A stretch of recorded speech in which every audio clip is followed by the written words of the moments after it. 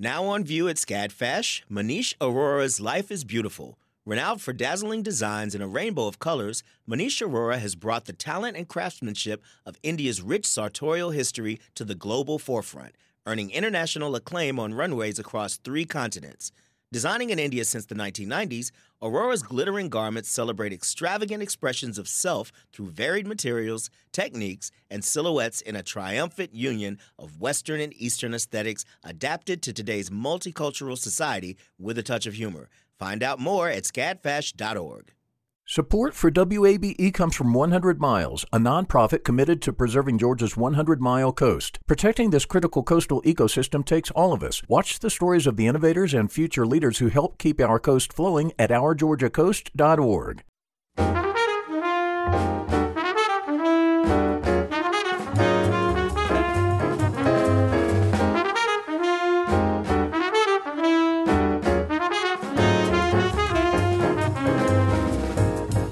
From WABE in Atlanta, this is City Lights. I'm Kim Drobes, in for Lois Reitzes. Thanks for listening. Immersive experiences are overwhelmingly popular as of late, and coming up, City Lights producer Summer Evans takes us inside the Friends experience. Later, the world premiere of a violin concerto by Conrad Tao will be performed by violinist Stefan Jakiv this weekend at the Atlanta Symphony Orchestra. Both artists are among today's foremost contemporary classical musicians, and coming up, we'll hear their conversation with City Lights host Lois Reitzes. First up, this coming Wednesday is the first day of fall, and with the change in seasons comes cooler temperatures, colorful leaves, and of course, Halloween, the perfect combination of fright and fun. For the fright part of that equation, Atlanta is home to one of the most well-known haunted houses in the country, Netherworld.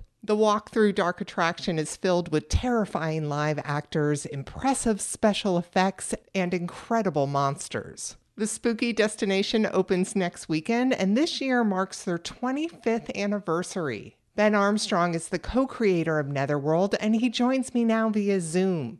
Hi, Ben. Welcome to City Lights. Thanks so much for having me. Netherworld has become such a part of the Atlanta fabric around Halloween time, and 25 years is an incredible run.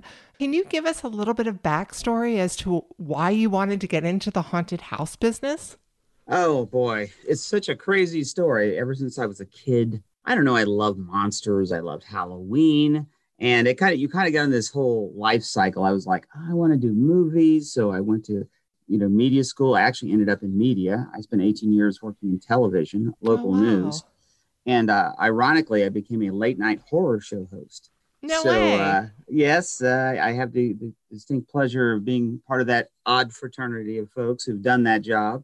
And it was a lot of fun. I was also at the time producing the local segments for our muscular dystrophy telethon through the TV station. So we did a haunted house as a fundraiser.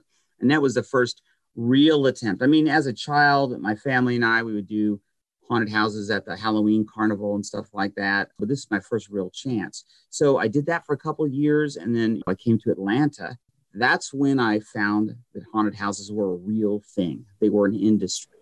And I went to work for one. And before I knew it, I was designing for this chain of haunted houses. They were in 7 or 8 markets around the country.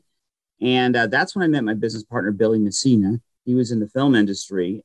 We started working for this chain of haunts. And then one year they didn't open.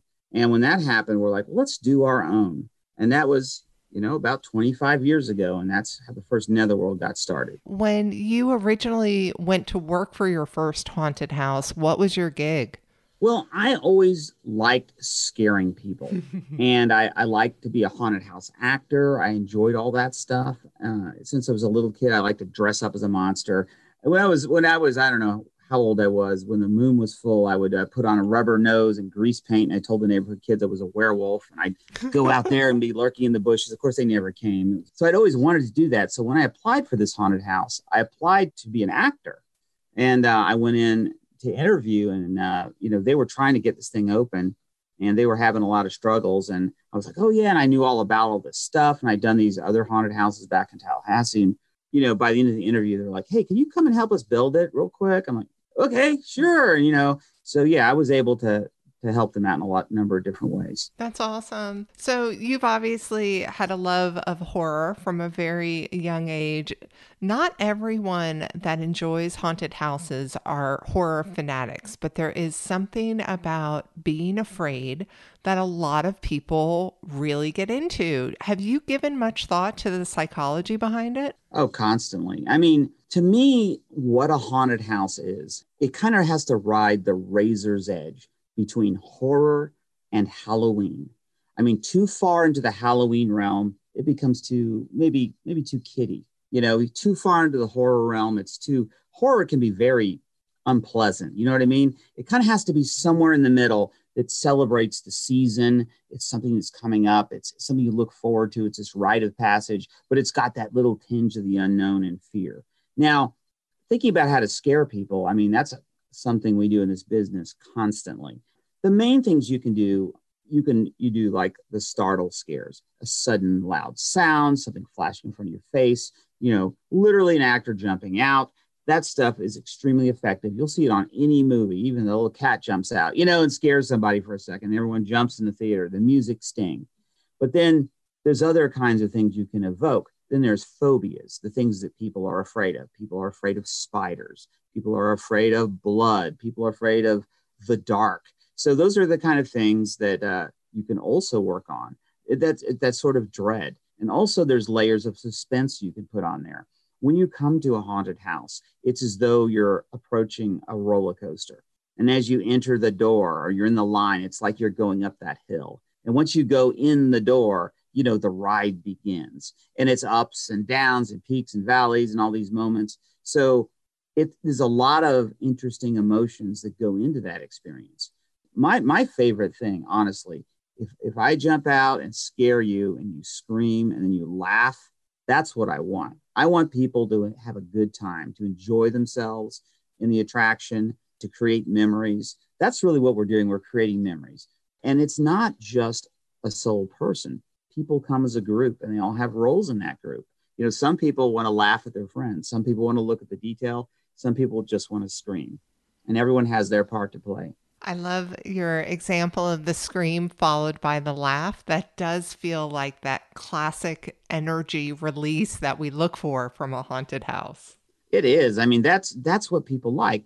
In our modern day, you're working, you repress your emotions. You can't, you're not in that fight or flight circumstance. But to let it all out, to scream, to laugh uncontrollably, to have all these feelings, it's rare to have a moment where you can do that. And a haunted house is a perfect place to do that. So true. Do you tend to get all ages coming through, or are there certain times that it's just not appropriate for children? Well, it's hard to say how a person is going to be affected by, the experience of a haunted house. There can be some young preteens who aren't scared at all and they're laughing their heads off, and there could be a 40-year-old man who's curled in a ball in the corner. There's everyone's a little bit different. You cannot make a judgment sometimes just based on looking at a person as to how they're going to react. You kind of have to study them for a minute. And as a haunted house actor, that's what you do. You can kind of tell. You're watching people, the people who come right at you, they're not afraid. The people who shrink back are the ones who you're like, yeah, that's the one I'm going to get. But sometimes you want to go for the people coming right at you because, we call that big game. You want to hunt big game sometimes. I'm really glad that you brought that up because I've wondered how the actors choose who they single out and whether or not they give any thought to if the person can handle it. Well, it's funny. I like to call it varying your diet. Sometimes I'll do like what I call trapdoor spider, which is whatever comes around the corner, I'm going for it. And half the time it's someone who works here. I'm like, oh God, sorry. But that's a good way to randomize it. Sometimes I go for the middle of the group. Sometimes I go for the end of the group. But sometimes you look at that group because there's different types. Like I said, you can have what's called the offerer and the offering. Now the offerer is like, here, scare this person. And they're pushing the other one forward. The offering is the person going, no. They're playing a role. The offering may want to be scared or they may not, and you take a choice. Well, which one do I really want to go for? I don't know. And you can kind of look at that dynamic, as to who's doing what. The people who are very, very scared, Of course, they're easy to scare and it's lots of fun, but sometimes they've already had enough. You want to, like I said, go for somebody else, because if there's someone in a group that's absolutely screaming, the other people may not have gotten as many scares because this person's drawing all the actors, right? You want to go for that unexpected one and try someone else. If you're just tuning in, this is City Lights on WABE. I'm Kim Drobes, in for Lois Reitzes, speaking with Ben Armstrong, co-creator of Netherworld Haunted House. There's such a large creative team behind Haunted Houses. We've talked a little bit about the actors. Can you speak a little to some of the artists that are involved? Absolutely. I mean, it is a year-round endeavor. We have all kinds of folks. We have full-time steel fabricators who are creating the animatronics and the special effects that you'll see. We have, artists who create the monsters. We have people who create the costumes. We have people who design the makeup. And then there's a lot of other things that go into it. Our particular attraction also has escape games. So we're actually open year-round. So we have game masters who are here year-round running experiences for people. The technical things behind it are massive as well, because we will use projections, audio, all sorts of things, to create the experience of the haunted house. And it is a massive endeavor. What type of warnings do you give people before they go in? The haunted houses are generally, they're safe. I mean, the whole point is for them to be safe. But, if people are particularly of a very nervous disposition, or if they're bringing with them something like maybe they sprained their ankle and they're on crutches, yes, you can go through in a wheelchair, but you might, want to consider what you're doing depending on your current level of physical health. Because it can be an exertion, especially if you're scared and you start running. But in general, the haunts are actually quite safe. And we have, paramedics just in case things happen. Honestly, the biggest problem we tend to get with patrons are panic attacks. Some people will go to a haunted house and just not realize just quite what it's going to be like, and it can be overwhelming for them. Sometimes people drag their friends along who don't want to go and maybe shouldn't have gone, But that's the thing. It's really, every individual is so different. It's like, what is your tolerance for spicy food? Some people like macaroni and cheese. Some people like really a 17-course Cantonese meal. Everyone's a little different. So you definitely got to know you're looking for thrills. You're looking to get startled. You're looking to see incredible detail and an amazing performance. If that's who you are, the haunted house is for you. The spicy analogy is perfect because spicy can mean different things to different people. Completely. So Netherworld, have you always done different stories each time? Did it start as just one? I know this year you're offering two. Yes. So the thing about Netherworld, when we first started 25 years ago, most haunted houses were sort of just compilations of scenes from movies. Like, there's a Freddy scene, there's a Jason scene, just sort of disconnected moments. But we wanted a story. We wanted something, an interconnected theme that ran throughout the entire attraction. And as a matter of fact, it's run throughout the course of 25 years. It's an ongoing tale that takes different twists and turns. Now, along the way, we might have multiple attractions during a season. There were times when we had as many as 3 attractions, but our standard now is 2. So our larger attraction is one that's more Gothic and traditional with graveyards and haunted houses, but it also has this very deep, scary kind of H.P. Lovecraft angle to it, where it's sort of like other dimensions and, other worlds and huge monsters of, unknown origin.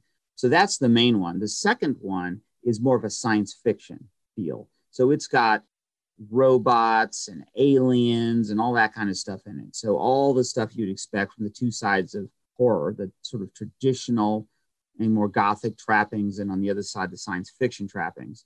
And this year, there's 2 attractions. Rise of the Netherspawn, which is our main show. Of course, we're bringing back a lot of the classic icon characters and a lot of the classic scenes that people love that maybe they haven't seen in a while. But the big thing going on is there's a massive storm happening. So when you come into this area, it's like a blasted town, but there's lightning and thunder and wind and rain and all this chaos is going on. And there are these huge monsters that are rampaging through this because the creatures of the Netherworld have decided they're going to take over, and they're creating this storm as cover, right? So now they're charging out of their deep pits and caverns to just wreak havoc on civilization.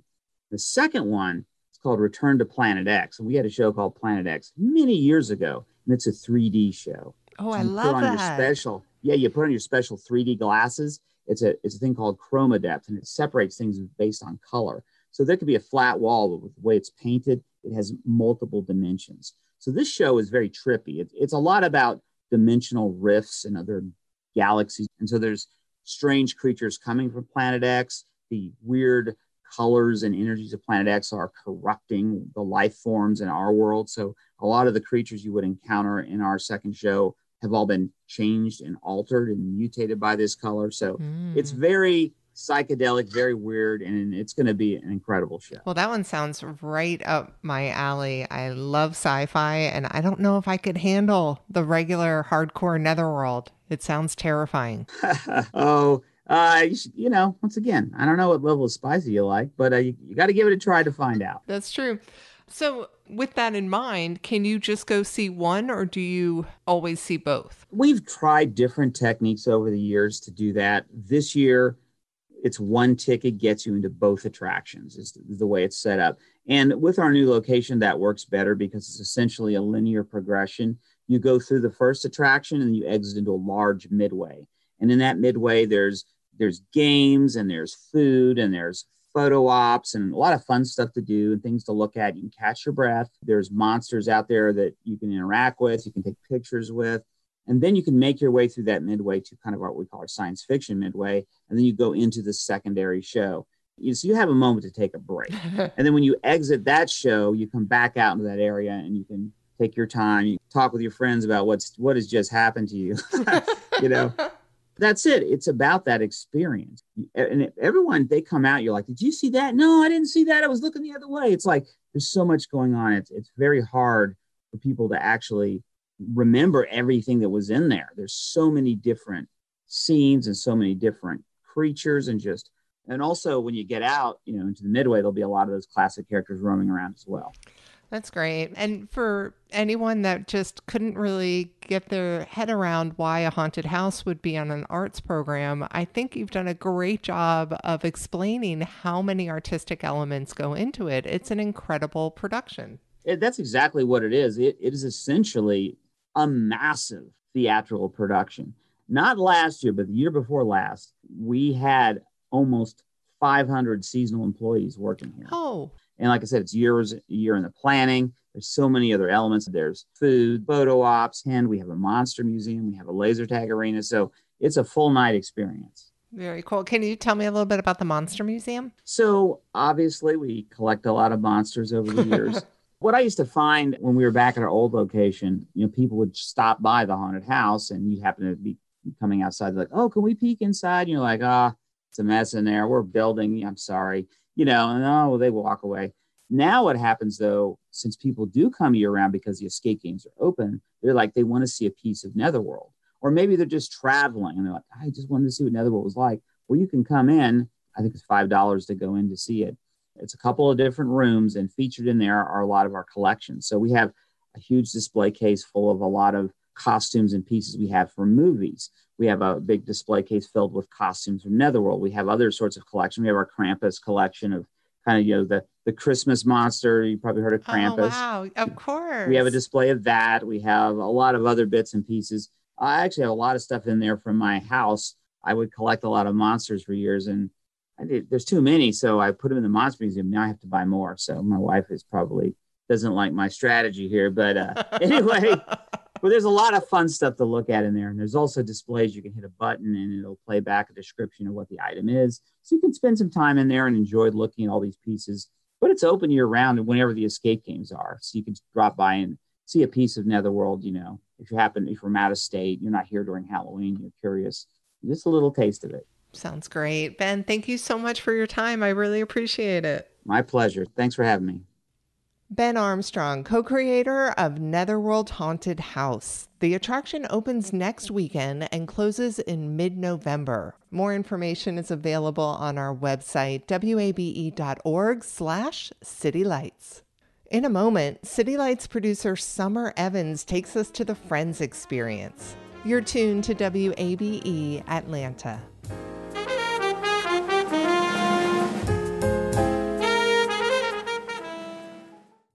The field of mental health counseling is growing rapidly, and Richmont Graduate University can equip you with everything you need as a licensed professional counselor while integrating your faith into your clinical practice. Programs are offered in Atlanta, Chattanooga, and online. Apply today at richmont.edu. That's RICHMONT.edu. You love free, and at Ameris Bank, so do we. That's why we're proud to offer worry-free, hassle-free Ameris Bank free checking. Manage your money your way with convenient access to digital, mobile, and telephone banking, all with no monthly service fee or minimum balance requirements. At Ameris Bank, we're with you. For more information or to open an account, visit our local bankers in person or online at amerisbank.com/free checking. Other fees such as overdraft fees may apply. Ameris Bank, member FDIC, equal housing lender. Welcome back to City Lights on WABE. I'm Kim Drobes, in for Lois Reitzes. Thanks for listening. The Friends Experience immersive exhibit, the one that set up shop in Sandy Springs in July, is coming to a close on September 26th. We sent City Lights producer Summer Evans to see what it's all about.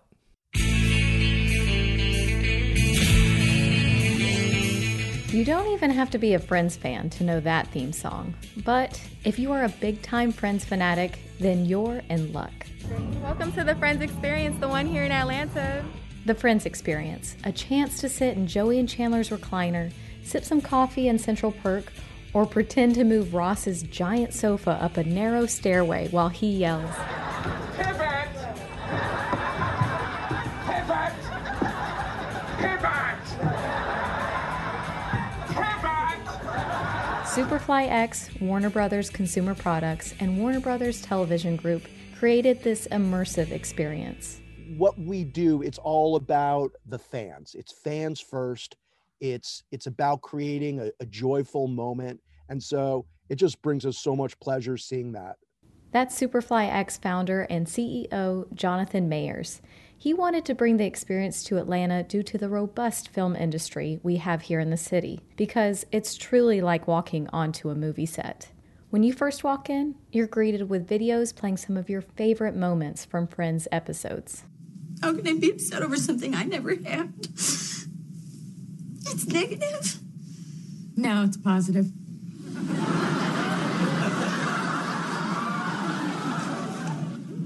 What? It's not negative, it's positive.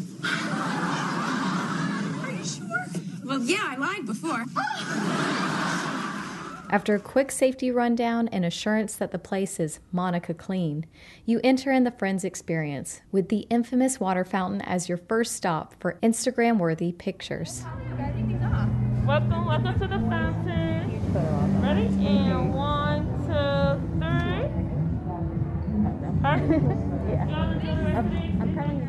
Replications of the 5 Friends' signature styles are on display, from Joey's suave, cool look to Phoebe's hippie, carefree ensemble.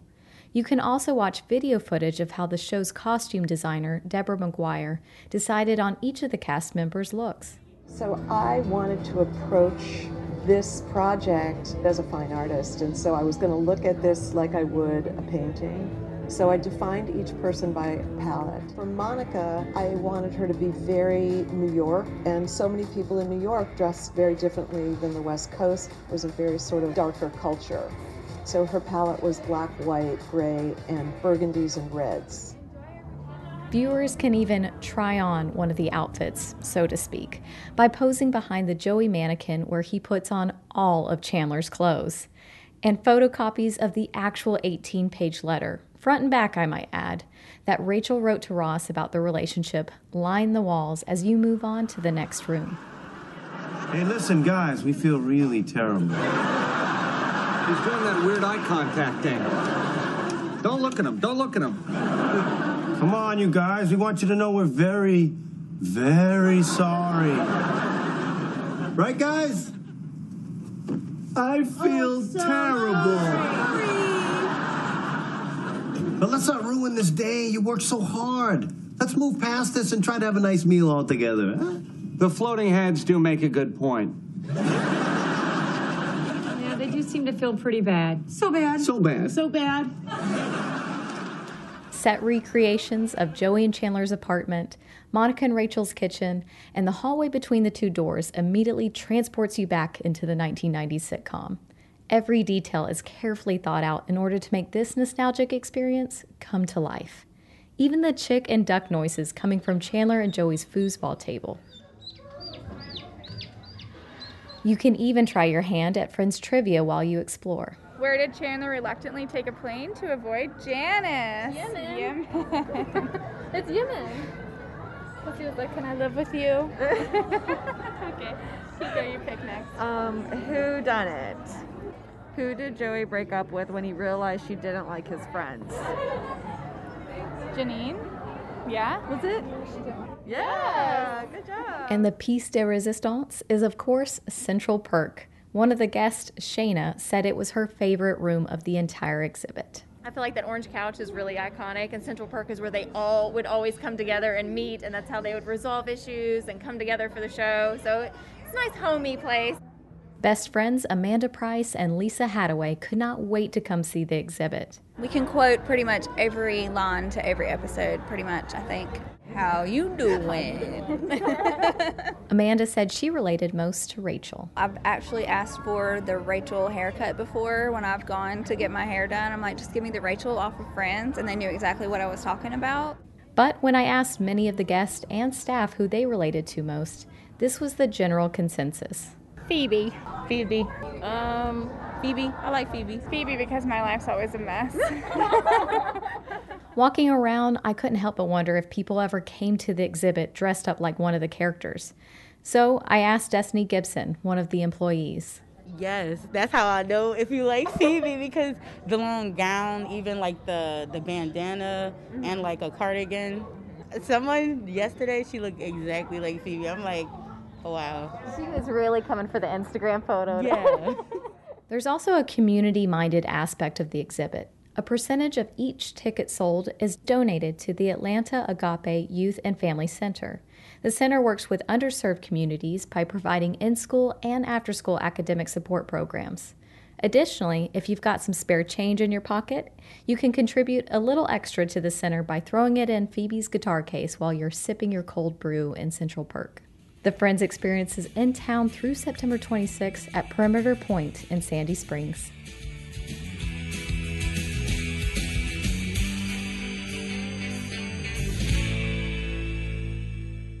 That was City Lights producer Summer Evans. The Friends Experience closes next weekend, September 26th, and more information is available on our website, wabe.org/citylights. Coming up, Conrad Tao and Stefan Jakiv. You're tuned to WABE Atlanta.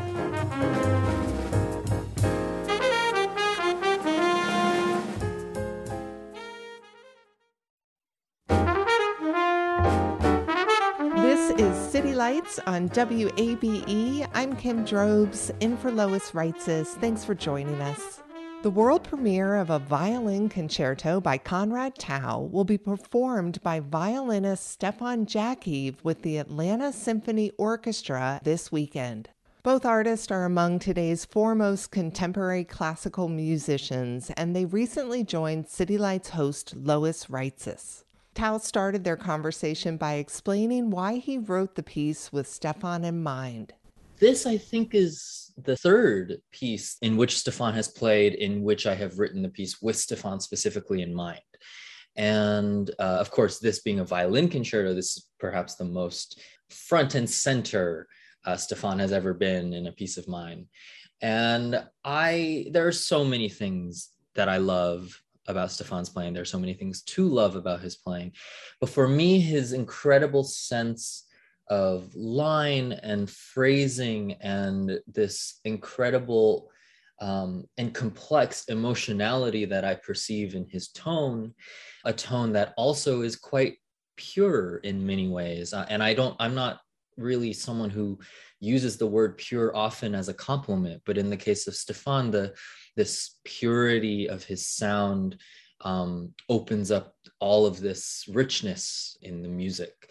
And so it is always a pleasure to write for someone like that. And I, with this piece, really just wanted to highlight that line capacity, not just of the violin, although that, of course, that was also very much motivating the work, but of Stefan specifically.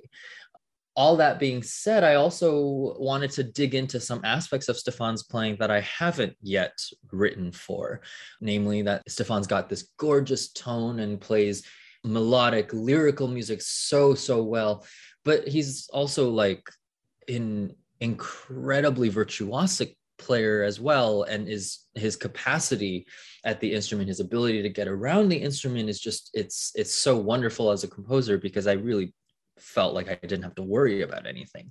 And I really wanted to embrace that. In the past, I have written for Stefan extremely slow and still music that almost is limiting what he's doing. There was a period of time when I specifically wanted to hear Stefan kind of struggle actually with doing as little as possible, to see what expressivity came out of that. This piece moves in a slightly different direction. The middle movement of the piece is in that much more internal, private, restrained vein, although even that movement is, I think, a little bit more forthright in its romance. But there are many like extroverted parts of this piece that engage his like full body faculties at the instrument as well. So this piece really was a mix of both highlighting all the things that I already know and love about Stefan's playing, but also wanting to focus on virtuosic aspects of his playing that I had not yet taken full advantage of. You wrote All I Had Forgotten or Tried to a few years ago for Stefan. How far back does your collaboration go?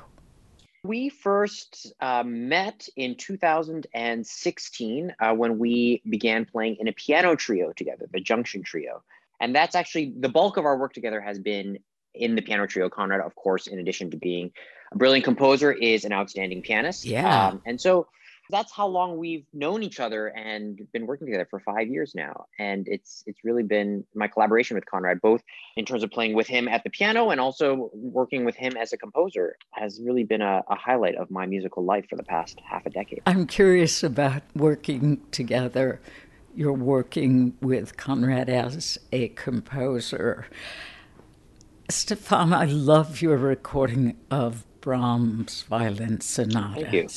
Such a warm, beautiful tone. Conrad said pure. I'll second that.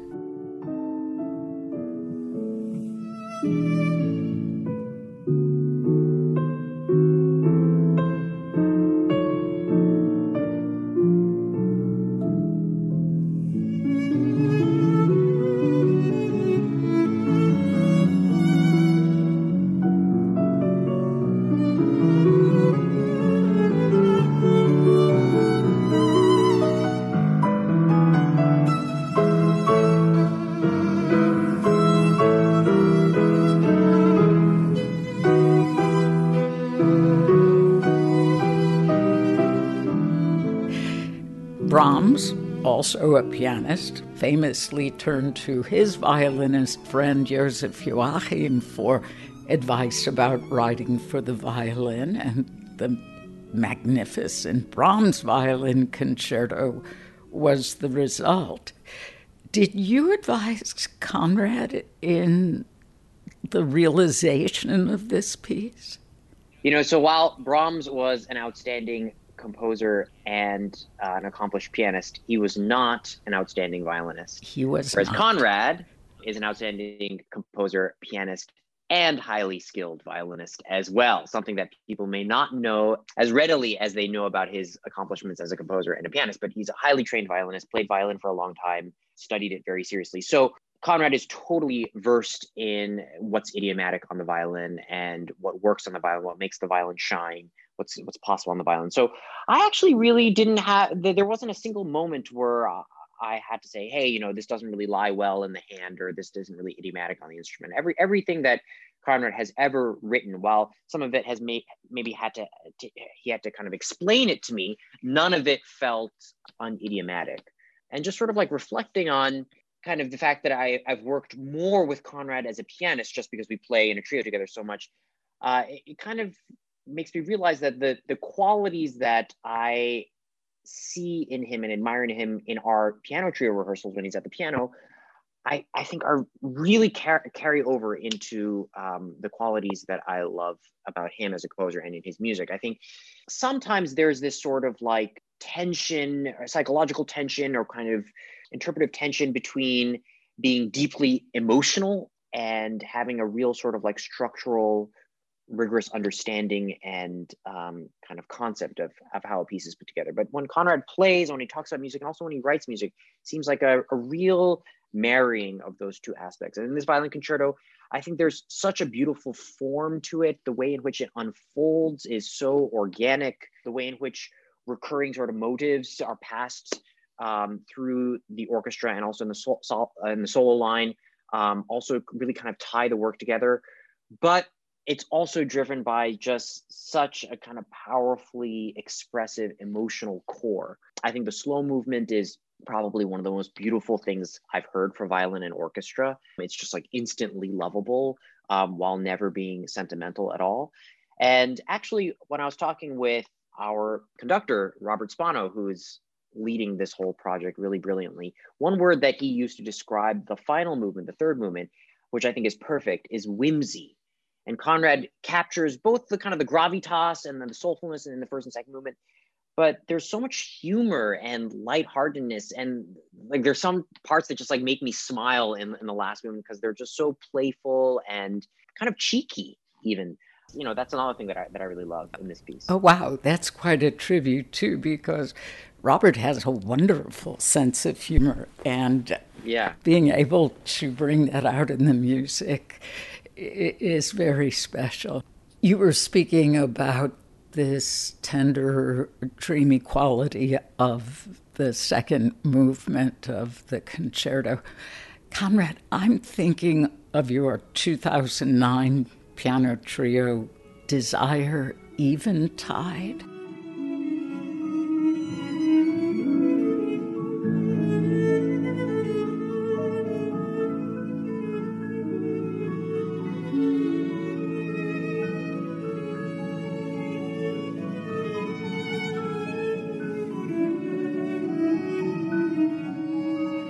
It's so beautiful. And then your music can also be extremely assertive. Listening to an excerpt from An Adjustment brought that home.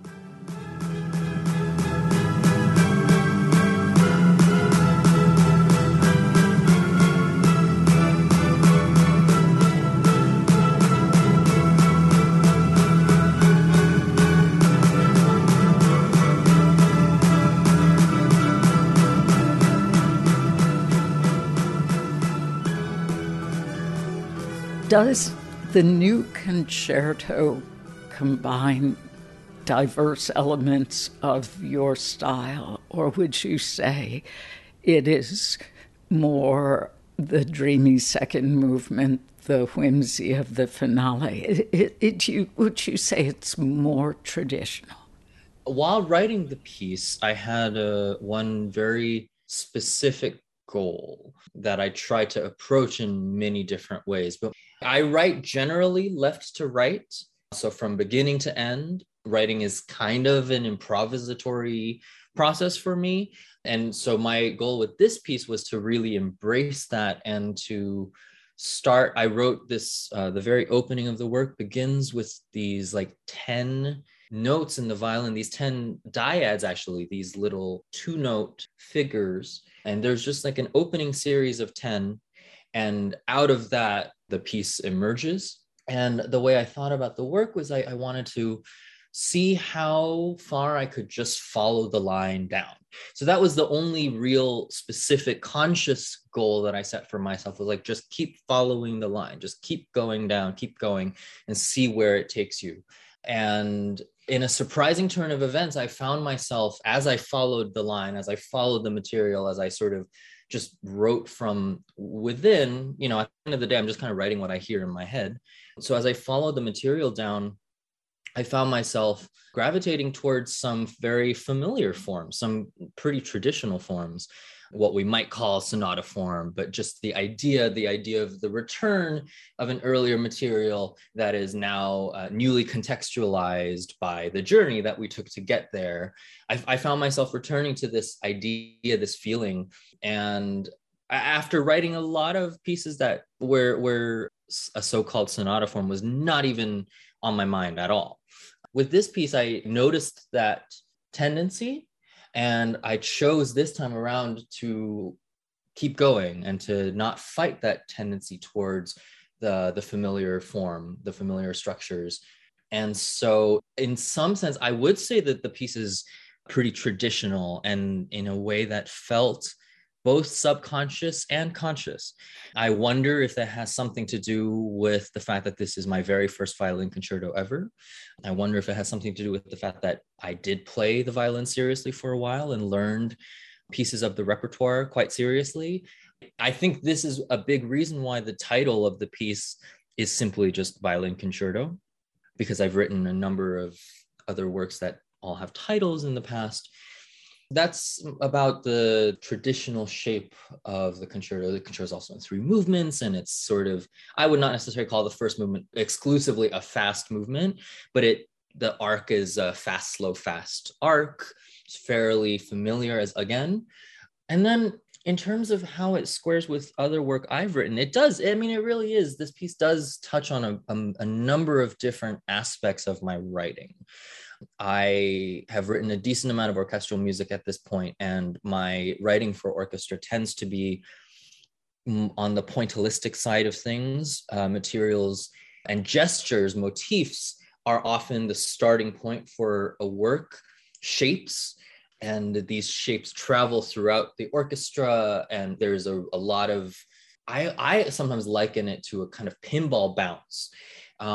Where materials are traveling throughout the orchestra. I'm really interested as well in whether or not a line, a gesture, a melody might start out, say, as like pitches, perhaps played by Stefan, and then as it travels throughout the orchestra, travels into the percussion section where the motif rearticulates, but in a non-pitched form, for example. Because I think for me, I'm always interested, like when I'm out in everyday reality and I hear noise on the street, or I just hear, sounds in sequence out in the world, a lot of stuff gets perceived as melody in a way.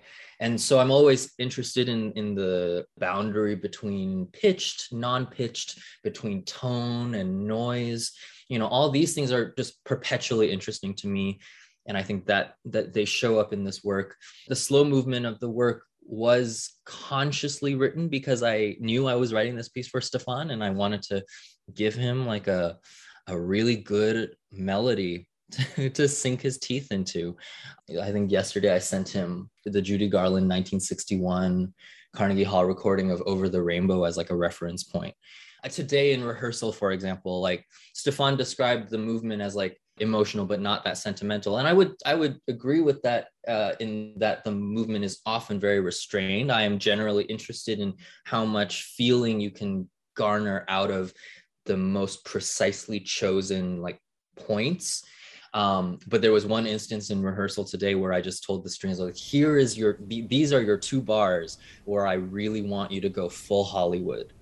And so there's some of that in the mix. I'm also like not born and bred, but I've lived in New York since I was 9 years old. So I'm almost born and bred. And there's a big part of me that's like a show pony who loved show tunes growing up in the city. And so there's a lot of different parts of me in the work. And then, so this piece does travel a lot of territory, both I think within my own language, and then also like there is this interest in the violin concerto as a familiar genre.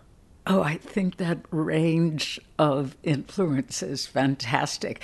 I'm going to look for the pinball effect. I'm going to look at the orchestra and imagine that ball hitting the various sections. But it does make me want to ask, do you 2 guys, your friends, do you play pinball? We have not yet. Not together. I actually used to have a little pinball, like a portable pinball machine that my parents got me for Christmas many years ago. It didn't make its move to New York City with me, but it's the first time I've heard Conrad describe Moments in the Concerto as kind of pinballing, but there is that sort of kind of joyfully frenetic element to some of the last movement that totally lines up with what I think of when I think about just sort of the kind of unpredictable skittishness of pinball. Everything that you're telling me seems very different from the impression I got reading that this piece reflects experiences and soundscapes of the past year.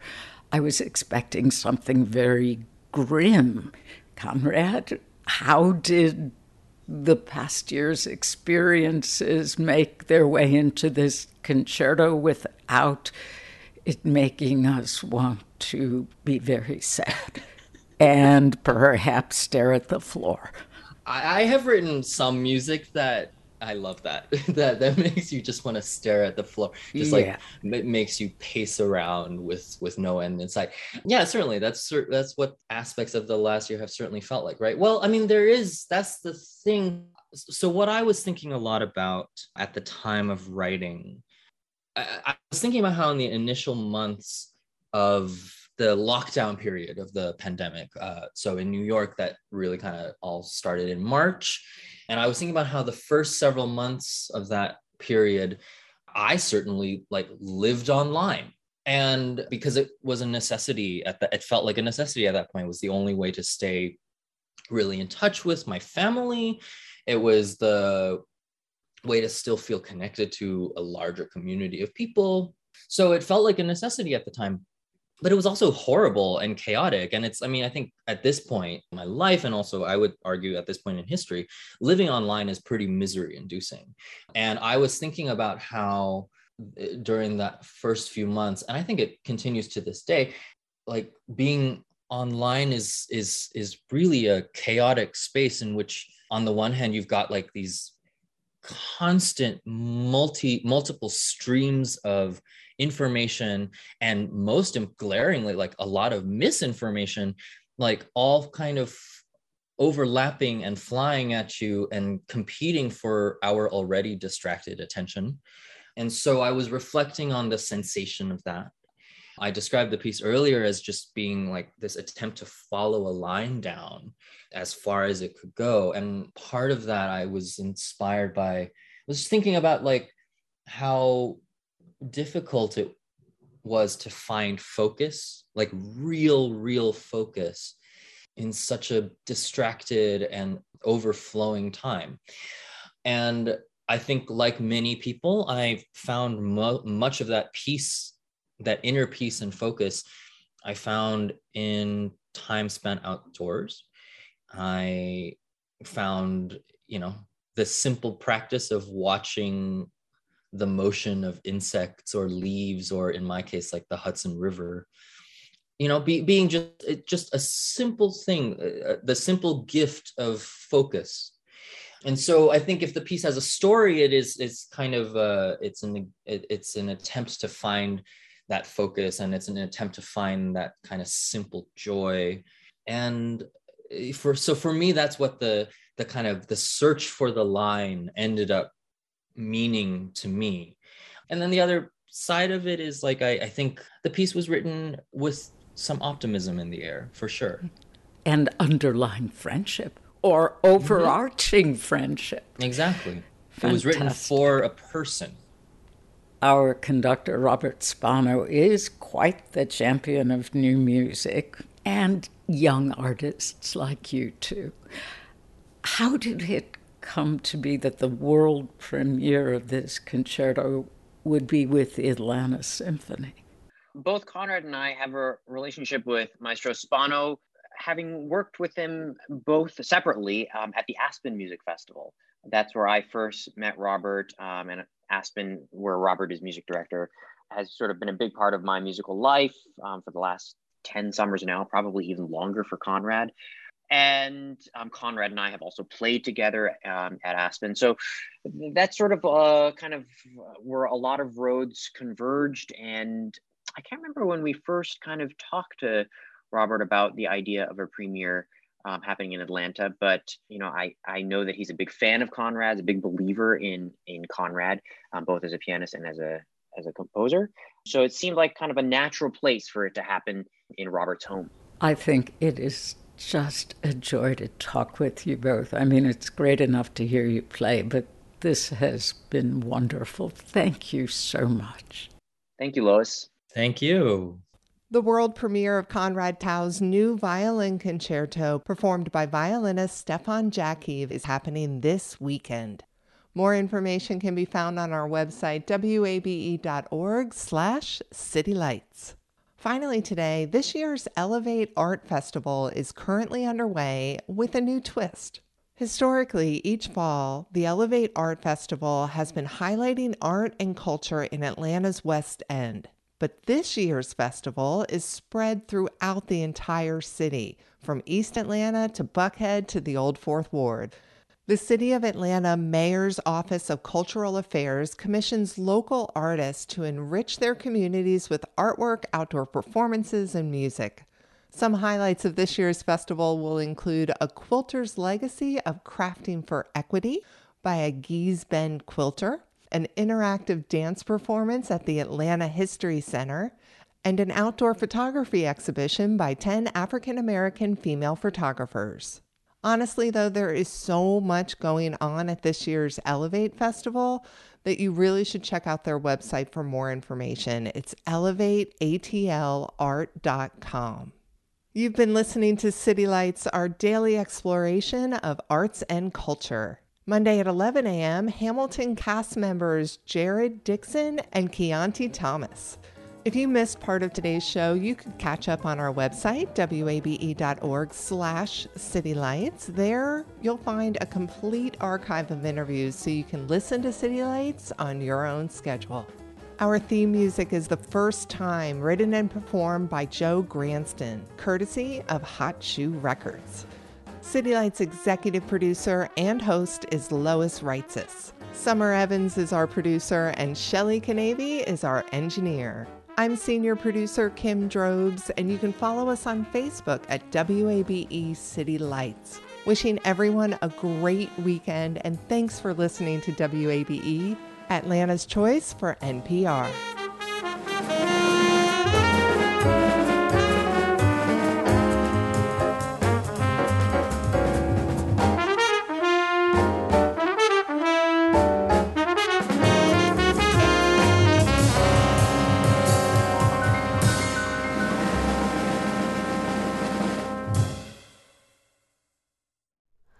Hi, it's Terry Gross, the host of Fresh Air. We bring you in-depth, long-form interviews with actors, directors, musicians, authors, journalists, and more. Listen to our Peabody Award-winning Fresh Air podcast from WHYY and NPR. Have you donated to WABE yet? I know you've heard us talking about why it's important, but it doesn't have to be this big decision. You can give at whatever amount fits your budget. It can be a spur-of-the-moment thing.